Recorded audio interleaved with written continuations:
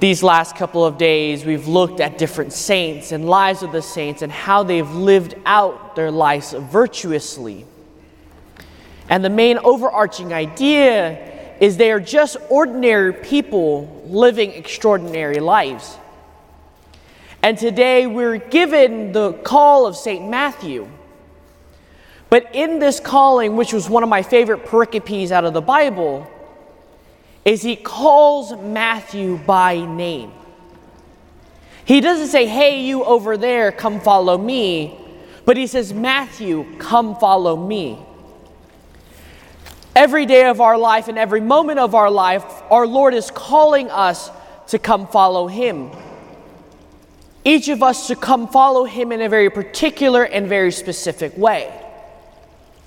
But if we look at Matthew from our own eyes, our eyes as human beings, or even putting ourselves in the position of those Jews and the people at that time, how many of us would honestly and really have called St. Matthew? Or even thought of St. Matthew as being a viable choice to be a follower, a disciple of Christ? Because St. Matthew was viewed as a sinner in that time, because he was a Jewish man working for the Romans as a tax collector.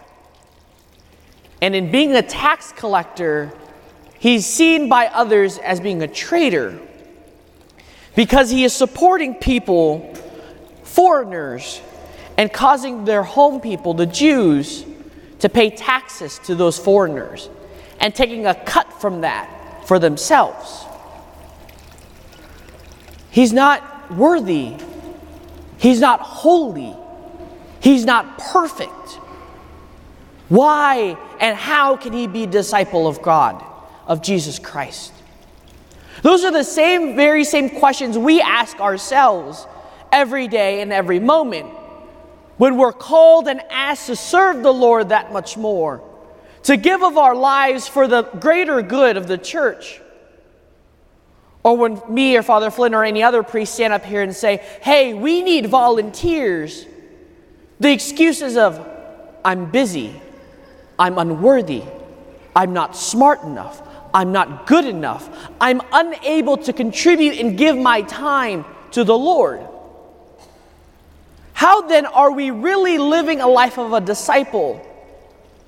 Because we're no different than the Pharisees in our gospel reading, and saying to ourselves and to others, oh, you guys can't do it. You guys are sinners. You guys are imperfect. Or even for ourselves, I'm imperfect and I'm not worthy to serve the Lord. I'm not worthy to help the Lord in his work. Who am I to help and serve the church? But if we take a couple steps back and now look at St. Matthew, who is he?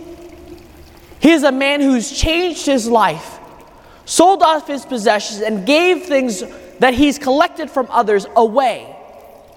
He's also written the Gospels. Okay, that's St. Matthew. Let's put him off to the side for a second. Let's look at St. Peter then, who we celebrated a couple days ago.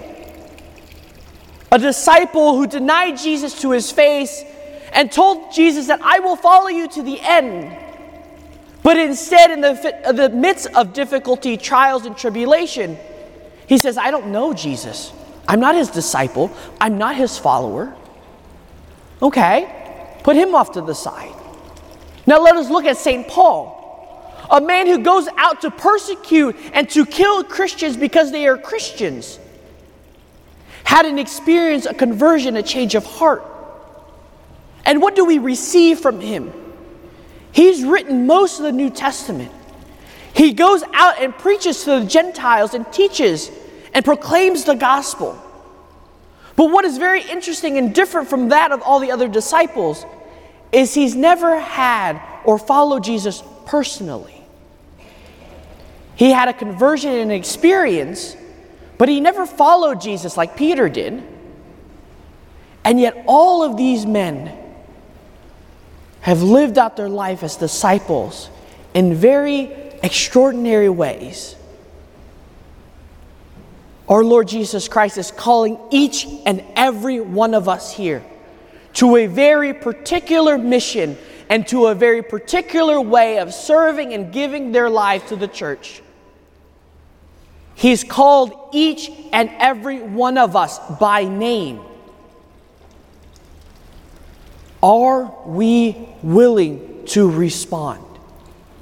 Are we willing to just bring ourselves to our Lord and saying, yes, Lord, I will give it my all. I will try my best to do what I'm supposed to do. I will give my whole heart to what you're calling me to do. Or are we too afraid to do so? Are we too afraid to answer that call? I can't remember the Pope, but there's a famous story in which this Pope was asked by a news anchor in an interview, how does it feel being Pope? And he's talking about how everything is overwhelming and difficult and trial. And, there's so many tribulations as the Pope, as the successor of Peter. So the interviewer asked, how do you sleep at night then? And his famous phrase was, I end my day in prayer. And I tell the Lord, Lord, I've done everything I can. I've given it all, and I'm going to bed. It's your church. You deal with it. And so just as as the Holy Father, let us give it our all. Let us respond to that call and give it our all in what He's called us to do. We can do it. We're able to do it. But how many of us are willing to stand and do it and respond? So today, my dear brothers and sisters, let us reflect on our call. Let us look at our call. And I have one piece of homework for everyone today. To spend some time with the Lord and ask and see where He's calling you by name to serve, to help, and most importantly, to further His kingdom today. Amen.